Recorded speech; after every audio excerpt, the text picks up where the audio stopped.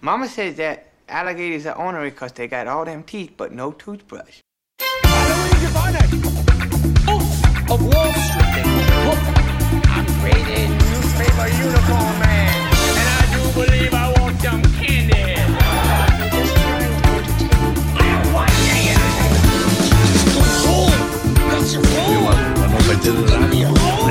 I'm funny how? I mean funny like I'm a clown. Once again, things that could have been brought to my attention yesterday! What on earth am I doing with my life? Hello and welcome to Little Marty, the only podcast on the internet dedicated to covering the works of Adam Sandler and Martin Scorsese. My name is Eric Halloween. And my name is Jeremy the Butcher. Jeremy, it's good to be back. It's good to be here. You know this, but the listener, I mean, this could be, The Cobbler is a movie that, there's a lot of fans of this movie, and someone could very well be wandering in. They're like, yes, finally someone covered it. Yeah. Like, I bet you there's a lot of people out there who have, what's it called? Like Google alerts set up for anything Cobbler related that comes out. Sure. And, sure. Yeah. So we might have some new listeners. So if you're not aware, we are a Adam Sandler and Martin Scorsese podcast. Pretty self-explanatory. But we're going through chronologically, and we've reached. I'm gonna say it, Jeremy. The golden era of Sandler movies. Yeah, right. Yeah. This is like, what's the inverse of the golden era called? Where it's like, I guess, yeah, this is, but I guess this is sort of I'm fingers crossed here. This is hopefully the worst of the worst. I think this might be it. And then I think it'll be uncomfortable and bad for a few more, but then it starts to pick up. I think that's what I think. I want the listeners to bear with us. We always get ourselves in this position where we're covering a director or an artist, and there might be some stinkers out there, but then somehow for whatever reason, Eric, we find ourselves at the end of a run covering an extensive amount of bad stuff by somebody.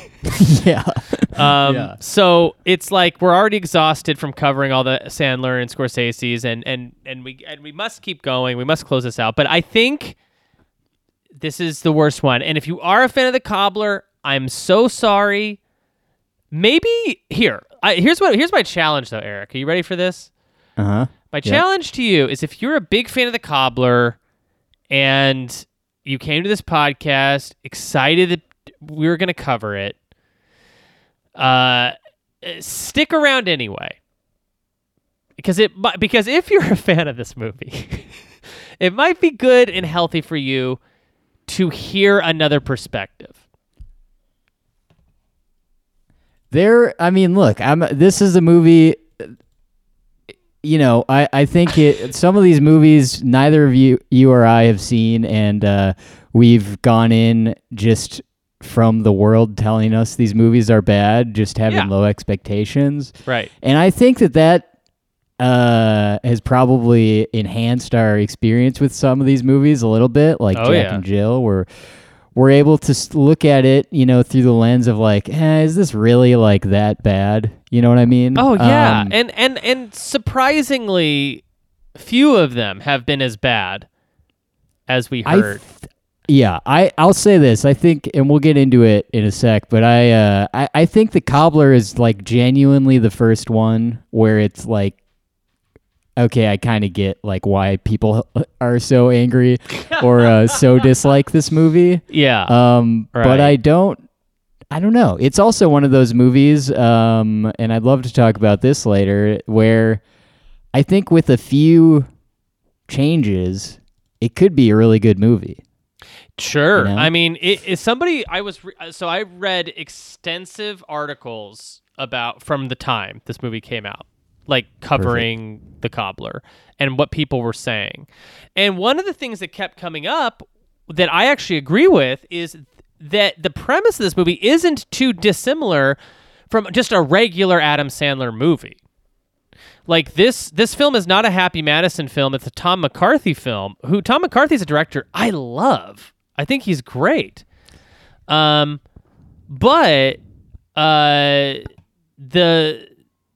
guess, in the way that Punch Drunk Love was sort of what would you call it? Like a auteur filmmaker sort of crafting a Sandler movie, using a different perspective. I think this film, it's like its premise is like straight up like it's like Click or something. It's just something. It just seems like something Adam Sandler would have done, but it's missing that Happy Madison sort of vibe. And I actually think that could have helped this movie if it was just straight up a comedy.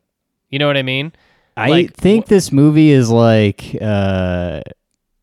comedy script directed as a drama. Yeah, I think is what it boils down to for me. Totally. Yeah, I absolutely think that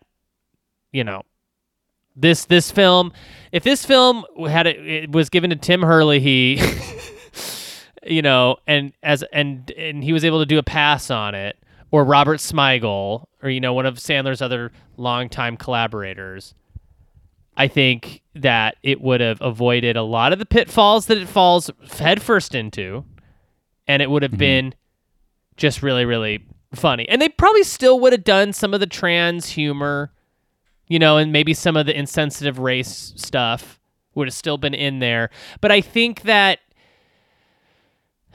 it would have at least had the Happy Madison stamp of levity to kind of pull up from some things I think where this film just careens crashing down into. Yeah. And then on top of that, no matter what we say about it too, I'm sorry. Again, to the fans of The Cobbler out there, the world hates this movie. I mean, it's a done deal. No matter even if we loved it, it wouldn't change anything one iota, because the world has spoken. They do not want The Cobbler. Yeah. I don't know. So this is let's before we get into this crap, let's talk about the Patreon that we're doing. Yes. And, Jeremy, I always throw it to you, but I want to talk about the Patreon this time. It sounds fun. I'm gonna try and do it like you would do it. Okay, so, I like this. We like to call the Patreon our supplemental material, is what I like to call it, over on the Patreon. And you can go over to Hubie, or wait. Okay, me trying to say what I think you would say is messing me up. So I'm just going to talk as myself. Patreon.com/Eric and Jeremy. For every one of these episodes you're getting for free, we do one of those. One for us, one for them. And by them, we mean our patrons patrons. At... I guess both are for them. It's kind of all for them, but then it's also like, a little for us, a little more for us on the Patreon, I think. Yeah, but here's the thing, is on the Patreon, we get straight up bullied by our patrons into covering whatever they want us to, really. Yeah. I mean, we'll do some fun stuff. We'll do that we want to do. We're kind of in the middle of a Coen Brothers series we're doing. We've done we're kind of getting close to finishing our Coen Brothers run. So if you want to hear us cover the entire filmography of the Coen Brothers, jump on that Patreon. I mean, that's worth $5 right there, I think. Oh yeah, we've done most of the good ones, but there's still maybe 2 more good ones. I don't know. I think I think we're into some of the best stuff right now, because we're about to cover. We're a little spoiler. We're covering A Serious Man, which is like maybe my favorite one, and we're gonna cover Inside Llewyn Davis, maybe my second favorite one. So yeah, we got some more to go, more good ones. Yeah. So if you like what you hear, I mean, it's a no-brainer. It's $5. You can go back. You can listen to, 3 years or something, 4 years worth of bonus episodes. We like to do themed months. Next This will appeal to the Sandler fans. Next month, one of the big controversies on the show since we started covering Sandler is Jeremy gave Airheads a very pitiful score. I can't remember what was. It was like 1.75 or something. I wish I could keep a record of what my original score was, because all I know is what it is now. But yeah, I think it started out as like a 1.75. You know, I knew that we had some room to grow with Sandler. Yeah, and now it is now it's up to 3.25, which I think is above your score. Our fans and our listeners and our patrons have been pestering Jeremy to get that score up, and in one final push to get that to a 4 out of 4. Well, it might not be the final push, but in an effort to get Jeremy to get to finally open all of his eyes. Yeah. While he's watching Airheads and bring that up to a 4 out of 4. We are doing Frasier in February on the Patreon, and we're covering Brendan Fraser movies. We'll talk about The Whale, some other fan suggestions, and then we'll talk about Airheads. We'll do a second episode on Airheads. So patreon.com/Eric and Jeremy for all that stuff. Yeah, anyway. The question I was going to ask you, Jeremy, before the Patreon stuff is, are we in the Netflix? We're not in the Netflix. No, Sandler's yet. Sandler right? has yet to start his Netflix contract, I guess, whatever you want to call it. In fact, if you think about the time that we're in right now, it's like 2000. I don't know what 14. Sandler is.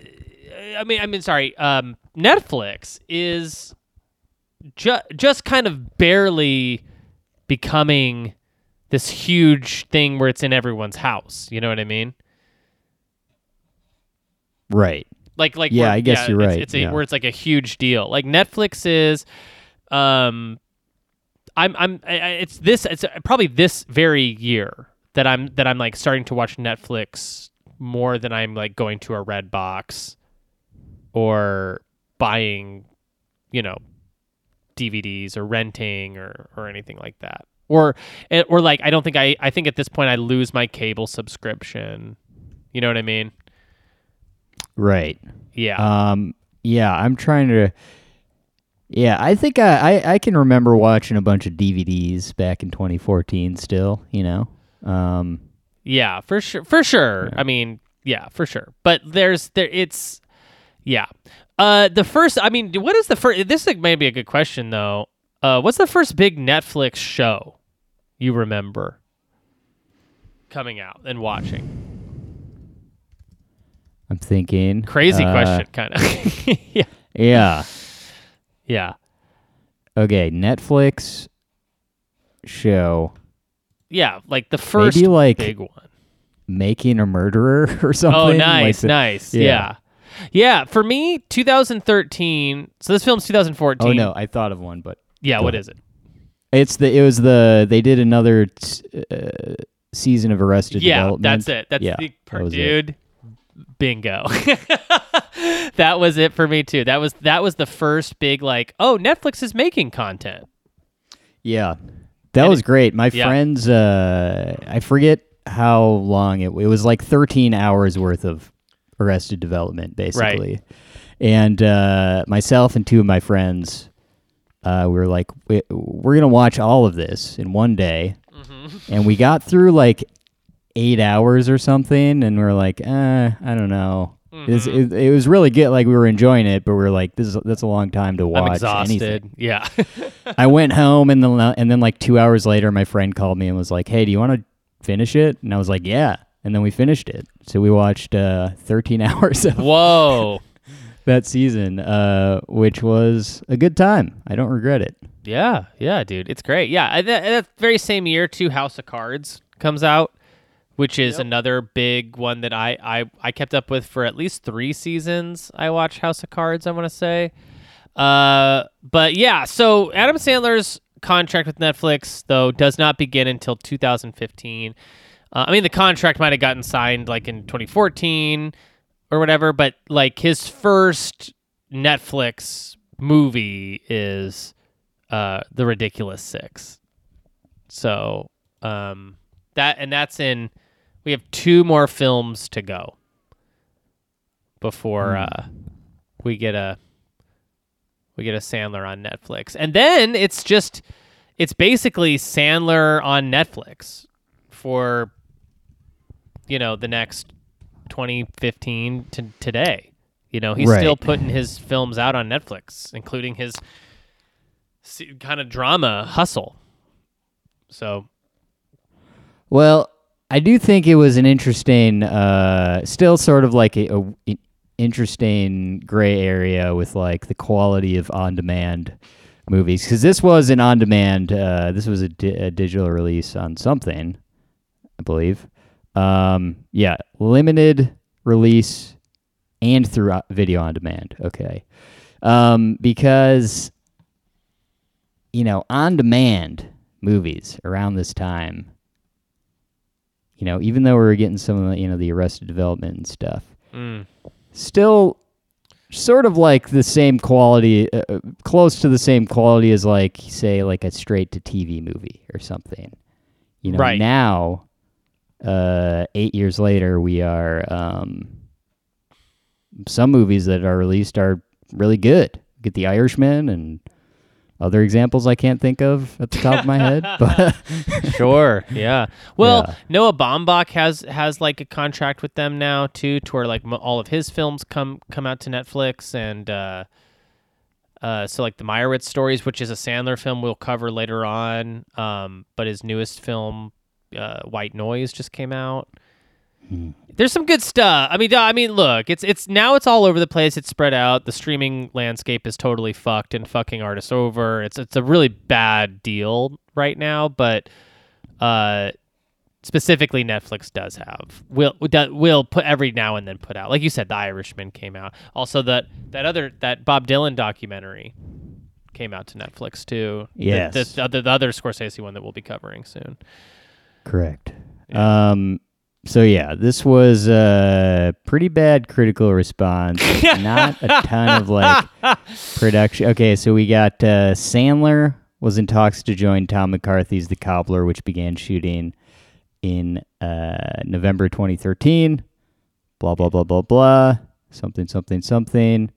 No interesting background about how this movie was made. Interesting.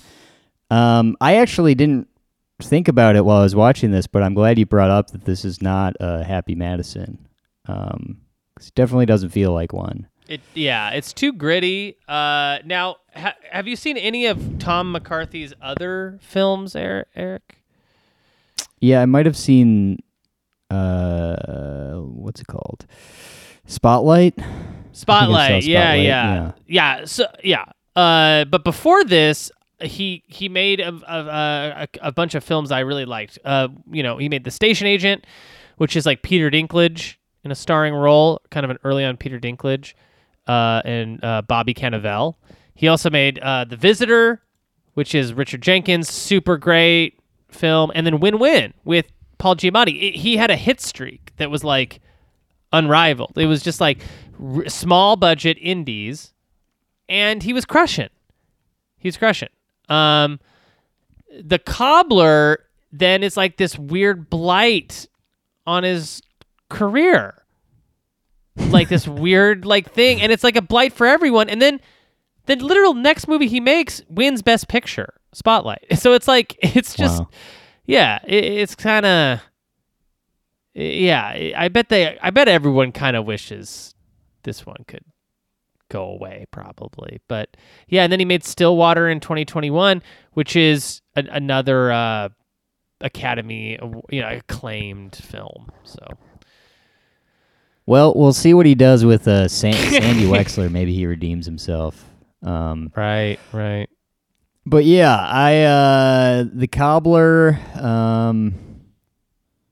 I sort of wanted to read some negative reviews, but now I kind of don't want to be honest. I'm like, I think this movie is, like, people get too mad about this stuff. You know what I mean? Like, the reason I brought up the video on demand, release of this is at a time where your expectations should have been lower. If you really thought this was going to be a great movie, they should have been. I don't know, man. I disagree actually. So here's the thing is like the critical, like critics being upset about this film doesn't come from like they stumble on it on Netflix or something and they watch it. It's because it premieres at the Toronto International Film Festival. Oh, so if you want to see the kind of the lineage of what happens with The Cobbler, you got to go back to there. So it airs at TIFF, and right away critics are very rightly pointing out that the film is not only is it not funny and not good, and the premise doesn't make any sense, but that it's transphobic, racist, and it features an extended sequence where like he pretends to be his dad to take his mom out on a date, and critics are just generally creeped out by it. Fair enough. Yeah, and so when you're reading these articles, they're not like mad.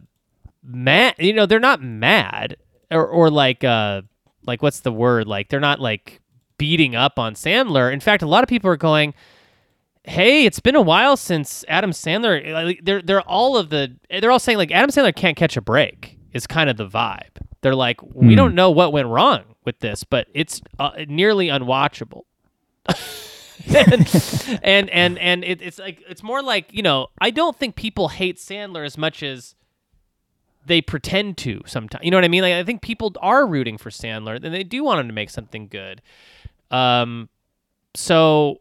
Now audiences out there on Rotten Tomatoes might be saying some sort of baser or like more crass, like pointless, bullying, beating up on the movie or whatever. But critics for the most part have very measured responses. They're like, look, it just is not cool. He puts on the shoes of a black guy and then robs somebody. Like you can't like I don't think that the movie is too like I definitely had low expectations going in because I knew it was a bad movie already.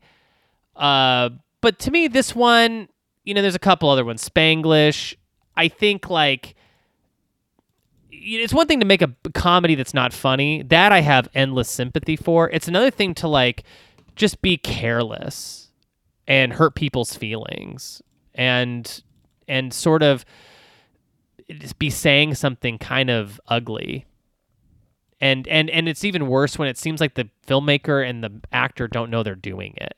You know what I mean? Like they're like making jokes. It's almost like ignorance or something. But it's like, ooh, it just doesn't feel good. So yeah, I maybe I don't know, look them up or not, some of the critical responses, but I mean, like it's pretty. I think that's what you're gonna find every time you look at it. Gotcha. Yeah. I did notice that there was a lot of insensitivity in this movie. To be honest, sort of gotten used to it with covering some of the Sandler stuff. But also, I think my criticism, like the view that I was taking when I was watching this movie was more of one of how strange. Here's the weirdest thing to me about this movie is Adam Sandler does like he's acting his ass off, right, and is arguably giving like a good dramatic performance totally in a movie about a guy who puts on people's shoes and becomes them. Yeah, right. Totally. The premise itself is funny. Like you can't do this premise without making it a comedy. That's a ridiculous idea. Mm-hmm. And none of like the actors that are supposed to be playing Sandler are doing a good job at all of like getting the Sandler mannerisms or even really trying to be Sandler. Like you see it a little bit with like sometimes, but This movie needs to be a comedy. It needs to be Yeah. a full-on Happy Madison comedy. And the Totally. people that are taking over, or that Sandler's taking over, need to be like either celebrities like Shaq or someone who would be funny Right. for Sandler to take over, or like Rob Schneider or something. Yeah. Um, Yeah. And yeah. how fun and how great is that? And then what if it's Sandler? Yeah, even to pitch on it more, like what if it's Sandler like doing a bunch of stuff, like becoming these different people to like make his own life better or something? I mean, arguably he kind of does that, but like I want to see more of like his selfishness come out in this or something. Like I don't know, like a Click situation where he just goes too far or something. But like this is kind of like he's trying to help other people out a little in their own life. There's something weird going on in this movie where it's just not a clean script. It doesn't jump off the page to me. But I think I agree though. Like Sandler's kind of great in this movie, and it's just, remember Being John Malkovich? uh-huh. This movie could have been like that. Yeah. Like a weird psychological movie about like going into people's bodies and what that's really like, Right. Yeah. Well, as you might imagine, the trivia for the cobbler is not interesting at all. Sandler means cobbler in Hebrew. Yeah. Pretty good. Yeah, that's like number 6 on the trivia list. So you know how good that's how good the rest of them are. It's also listed twice in the trivia. It's number 1 and number 6. wow. Oh wow, I didn't notice it's the first one too. Sandler and Buscemi's 10th film together. That's great. I love Buscemi too. What do you say we talk about this movie? Oh yeah, it also has performances by Dustin Hoffman, Method Man, Ellen Barkin, Melanie Diaz, Dan Stevens, which this might be his first like film west like an American film role. Dan Stevens from Downton Abbey, very famously. But yeah, anyway, layout. Let's get into it. Let's see here. Where was I? On New York City's Lower East Side in 1903, a group of Jewish men gather in a cobbler's shop to discuss a neighborhood problem.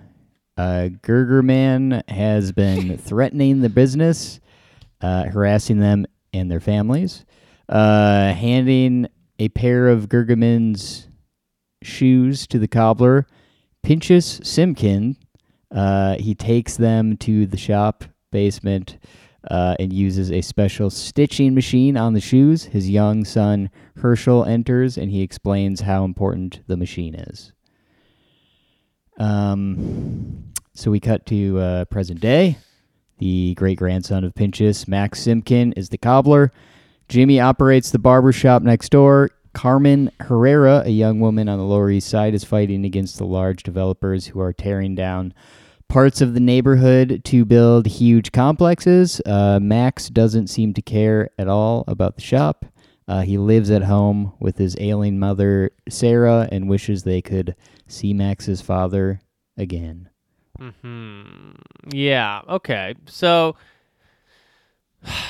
what do we got here? We got Max is Sandler, and he's taking care of his dying mom, Sarah. Yeah. Yeah, so we get this background about, like, basically a cobbler Yeah. that we're supposed to, like, think is important. And then we cut to, like, his great-grandson also being a cobbler. And, like, don't really know Right. what the significance of any of that really is. I guess I don't. I guess I don't know, because Sandler discovers this, so it's not like he's known it his whole life. So I don't know True. why they. Yeah, I don't know. I don't know if we needed the beginning, the the Gergerman stuff. But yeah, anyways, yeah, and then we have Carmen, who's has this very sort of, like I hate to say it, but like kind of cliche predicament, like cinematic cliche, where it's like a big business is destroying her, or like they're building big complexes and destroying the neighborhood. It's kind of a common thing, a little bit. Dirty work. Dirty work. Yeah, is that they're the first C story in Dirty Work. Yeah, that's right. But yeah, it's sort of like the activist love interest character. Yeah. Right. Right. I suppose I do. I do like that actress. Do you know Melanie Diaz? Yeah, she's great. Yeah. Let's see here. Local thug Leon Ludlow brings his shoes to the shop to resole them. Max's current stitching machine fails, so he uses the old one. He checks Ludlow's shoe size. It's 10.5, the same as his. Max tries the shoes on and transforms into Ludlow. He uses the machine on other shoes and realizes what he can do with it. Yeah, which is he can become other people. Yeah, pretty much. Now, is he becoming them, or like they still exist out there? Yeah. Yeah, so his body becomes just sort like of a double of them. A double of them, yeah, because that'll play into something that happens later. But it's important because I don't think it took me a minute to understand this. Yeah. Well, just imagine that we're in the Twin Peaks universe where there's doppelgangers. Yeah, it's Dark Agent Cooper or Evil Coop and Good Coop. Yes, and one of them is Adam Sandler wearing different shoes. Good Cooper is Adam Sandler in Cooper shoes. Yeah. Max experiments living as someone else, going to Chinatown as a Chinese man, going to a restaurant as one and leaving as another, not paying. Taryn brings in her British boyfriend, Emiliano's shoes, and Max uses them. As Emiliano, he goes to a bar, noticed by beautiful women. One approaches him, noting that she once saw him leaving with a man.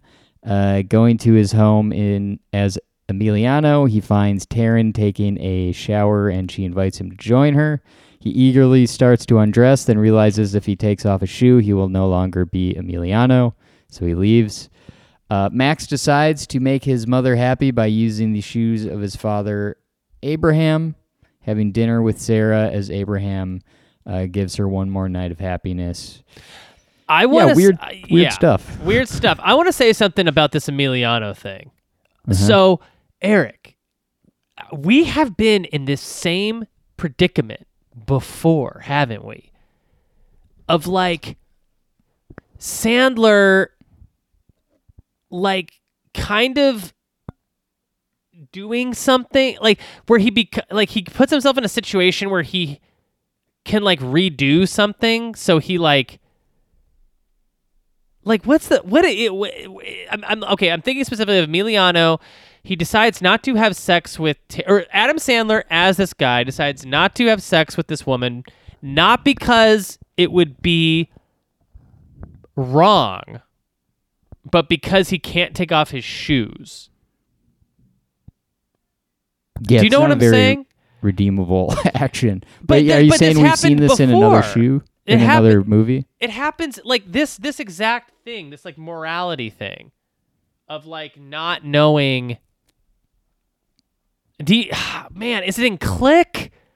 What is it? It's another movie where he like chooses not to sleep with somebody that you think he might sleep with them, but then he doesn't because they're like sleeping or something. It's like some kind of weird thing like that. I mean, I know it happens in Observe and Report where there's sort of that weird scene with Seth Rogen, but like, what is the... Anyways, I would want to point out that in films where people become other people, this seems to this part of that story always comes up and I don't know why writers keep doing it. Yeah, it's Like, bad. It's not good. They should just stop. Like I love and a it's never story. treated as Yeah. bad as it is. Exactly. There's that part, and just why don't write that scene? Like, just write a Right. different scene, like where you don't have to address something that's borderline taking advantage of. That's it is taking advantage of somebody. Really strange stuff. I don't remember if it was Click though. It's making me want to go back through Sandler's stuff and see if there's another movie like this where he like becomes another person. Anyways, we can keep going. If I think about it, I'll scream it out. All right. Sure you're not thinking of bedtime stories? No, I'm not thinking of bedtime stories. All right. What am I thinking of though? It's like, it's not. It's a later one, so it's out of the 90s. It can't. It's. Anyway, we can keep going. Yeah, Is it well- not Reign Over Me? No. Oh, is it? I now pronounce you Chuck and Lair? No. Yes, because he's like pretending to be Yes, like that's right. He's pretending to be gay, but gay. he's pretending to be gay, and the female, the lady, That's the love it. interest lady, like thinks that he's gay. That's it. That's Yeah. exactly it. Yes. And it's like, it's not exactly the same premise, obviously, one to one, but it's a similar energy of like he's lying or something to get a little action. Right. Yeah. Anyway. Sandman. The next morning, Sarah has died. Wait, is that where we're at?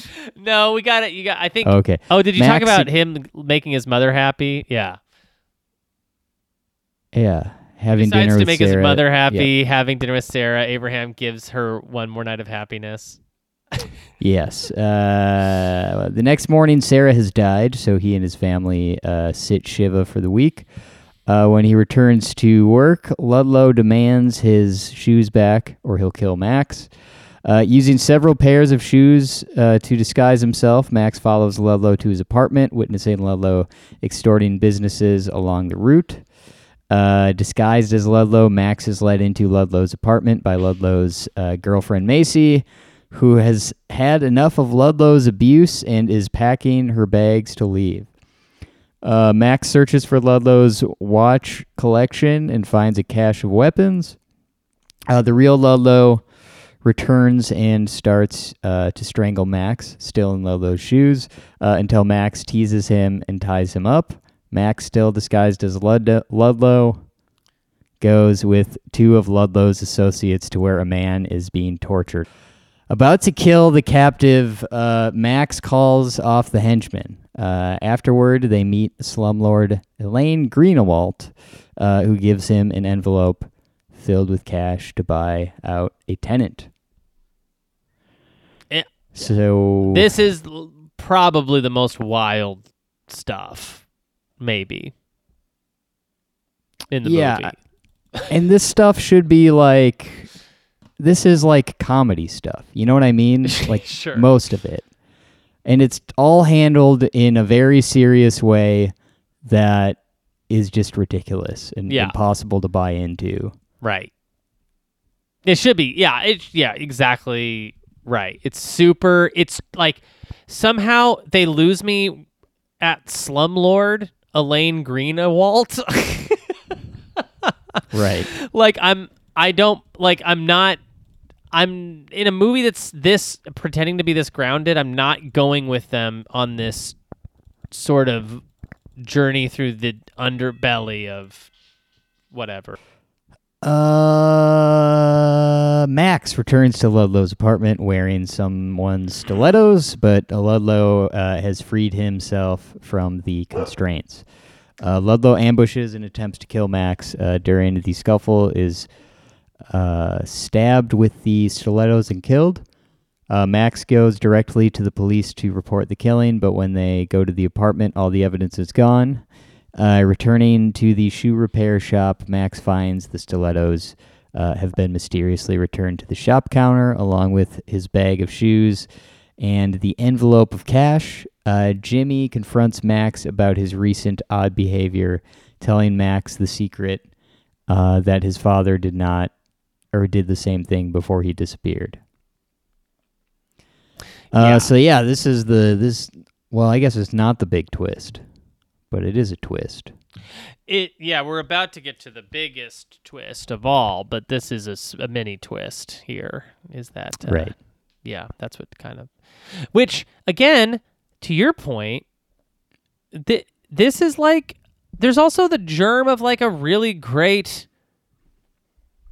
I don't know, something here about like the dad did it before and it drove him crazy or something. Like, I kind of like that, as like a part of like the family history is almost like they get this superpower where they have to put on other people's shoes and become them and fight crime and stuff. Like, there's like, it's like all these weird ways they could have gone with it too. So it's not like every single fiber of this movie sucks. There's like stuff in here that I do like. Like I do like this idea. I think there's like multiple stories going on too. Like, Yes. you know what I mean? Like there's it just seems like there's versus like stories A, B, and C. There's like part A, part B, part C. Like it's just like this Ludlow stuff. I think it sort of like we really don't get to the meat of it until like after we've already been doing all this other stuff, with the Emiliano thing, and I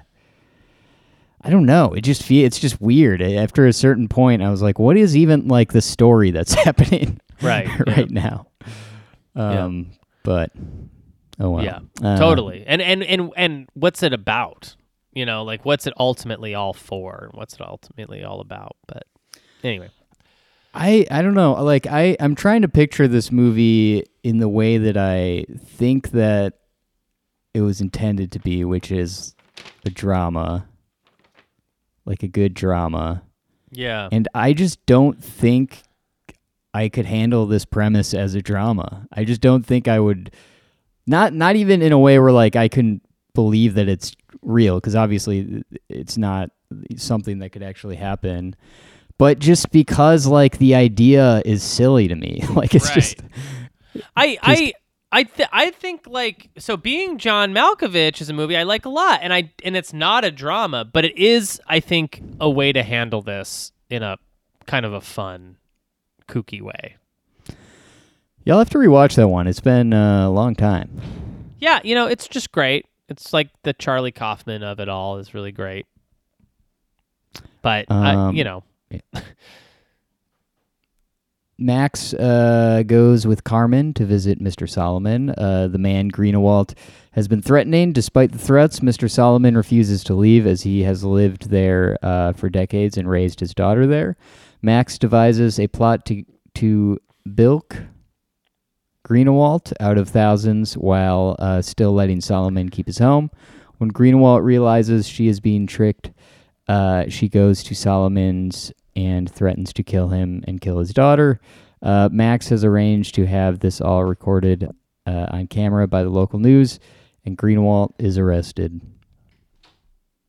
yeah, too intense for this kind of story.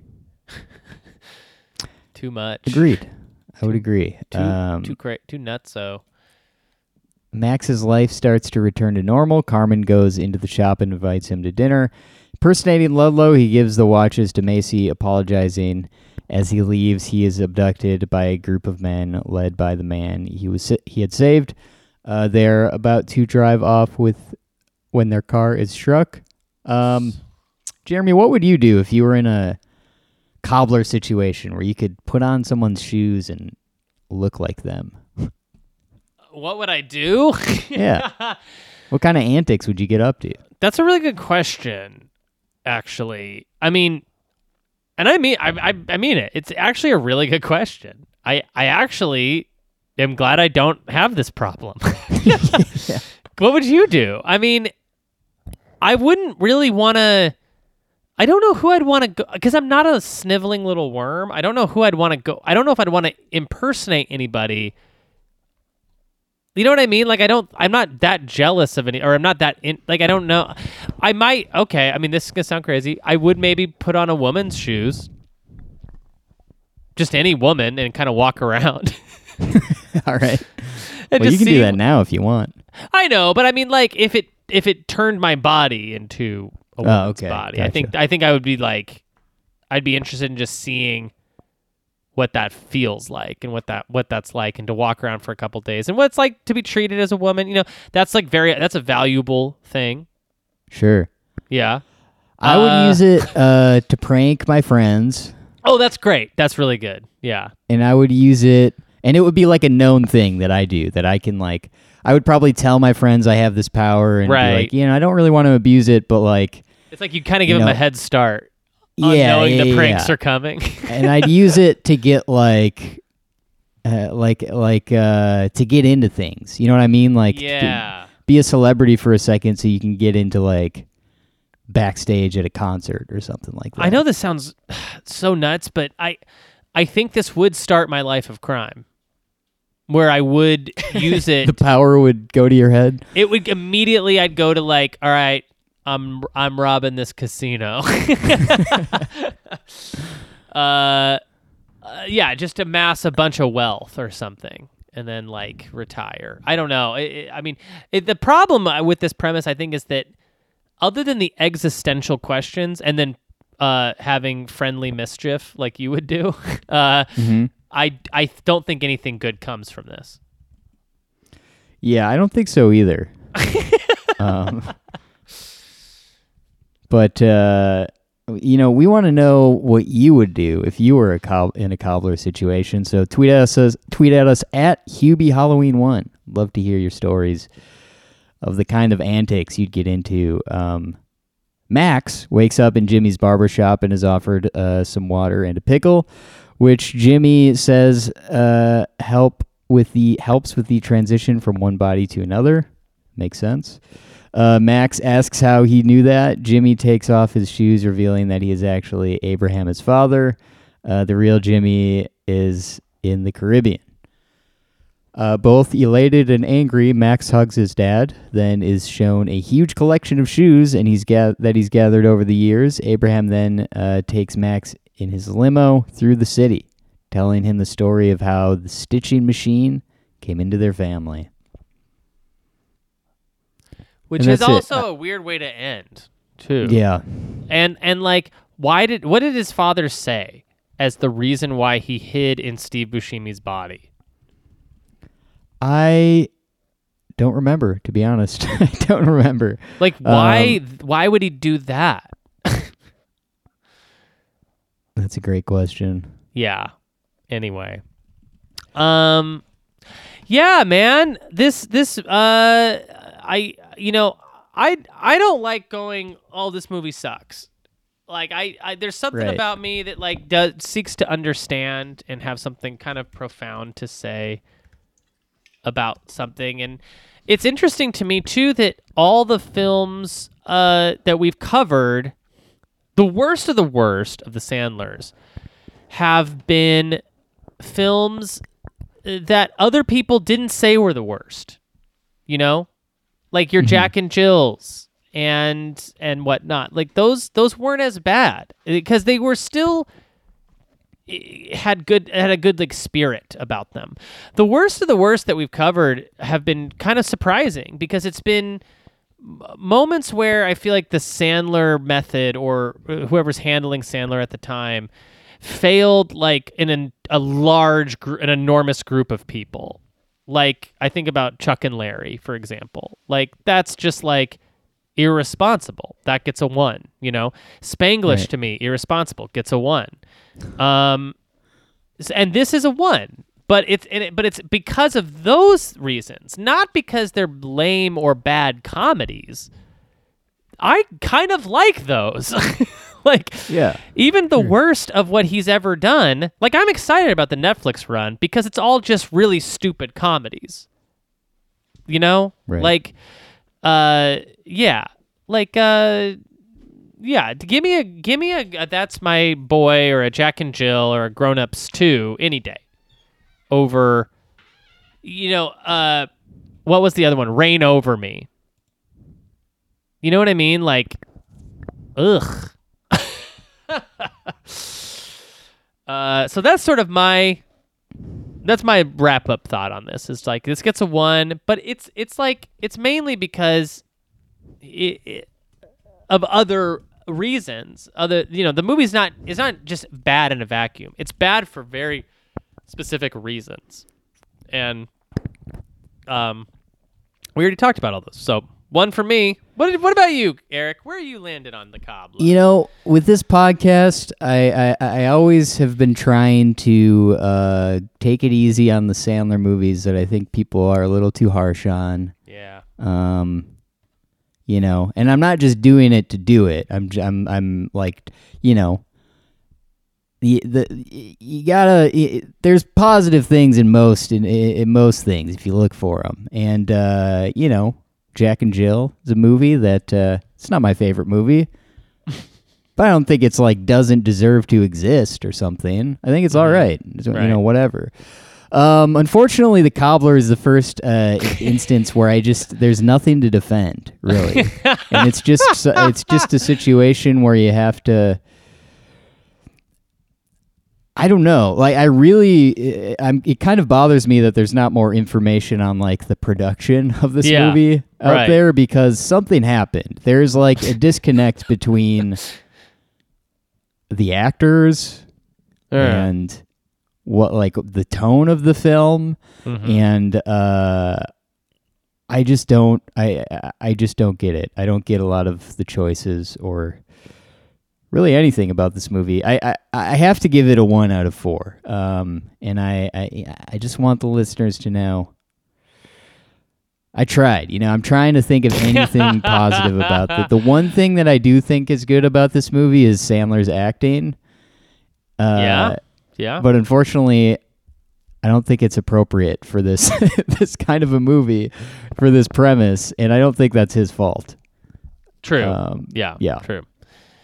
So anyway, next week, Jeremy. So we are, for the listeners, we've been covering Scorsese, and we're kind of towards the end of his filmography. So we've been getting into the acting filmography of Martin Scorsese, and I'm just now looking up what does that bring us to?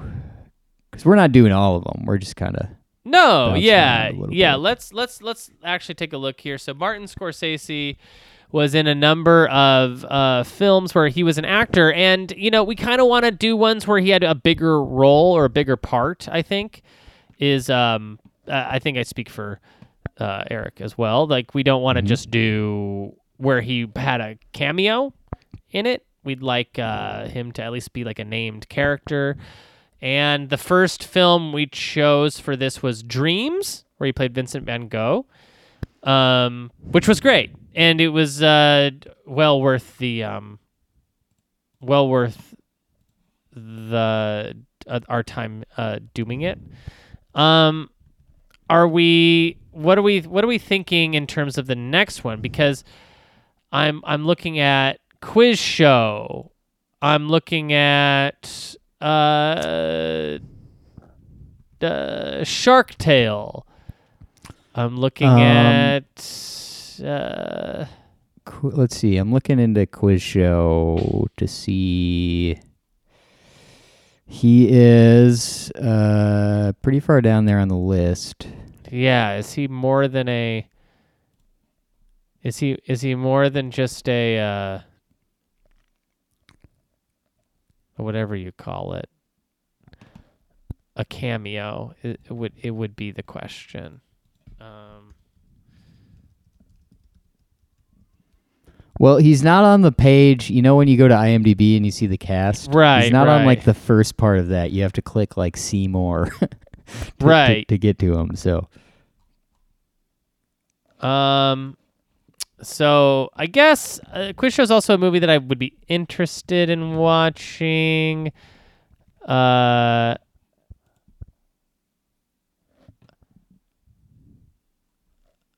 Search and Destroy. No. I really don't want to cover Shark Tale. Yeah, I would agree with that. He's in 2 episodes of Curb.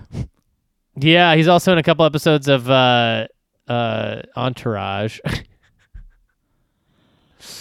Well, I think Dreams. I mean, I don't know. It might be Guilty by Suspicion. We should watch Okay. Guilty by Suspicion. That's a good one. And we should probably watch Quiz Show. Yeah, we'll do Quiz Show too. But Yeah, let's do Guilty. these are going to be fun. Those are going to be fun movies to cover anyway. I feel like they're higher caliber films. Also, I wouldn't mind covering The Muse, which looks like a very fun Albert Brooks film. Sure, let's do it.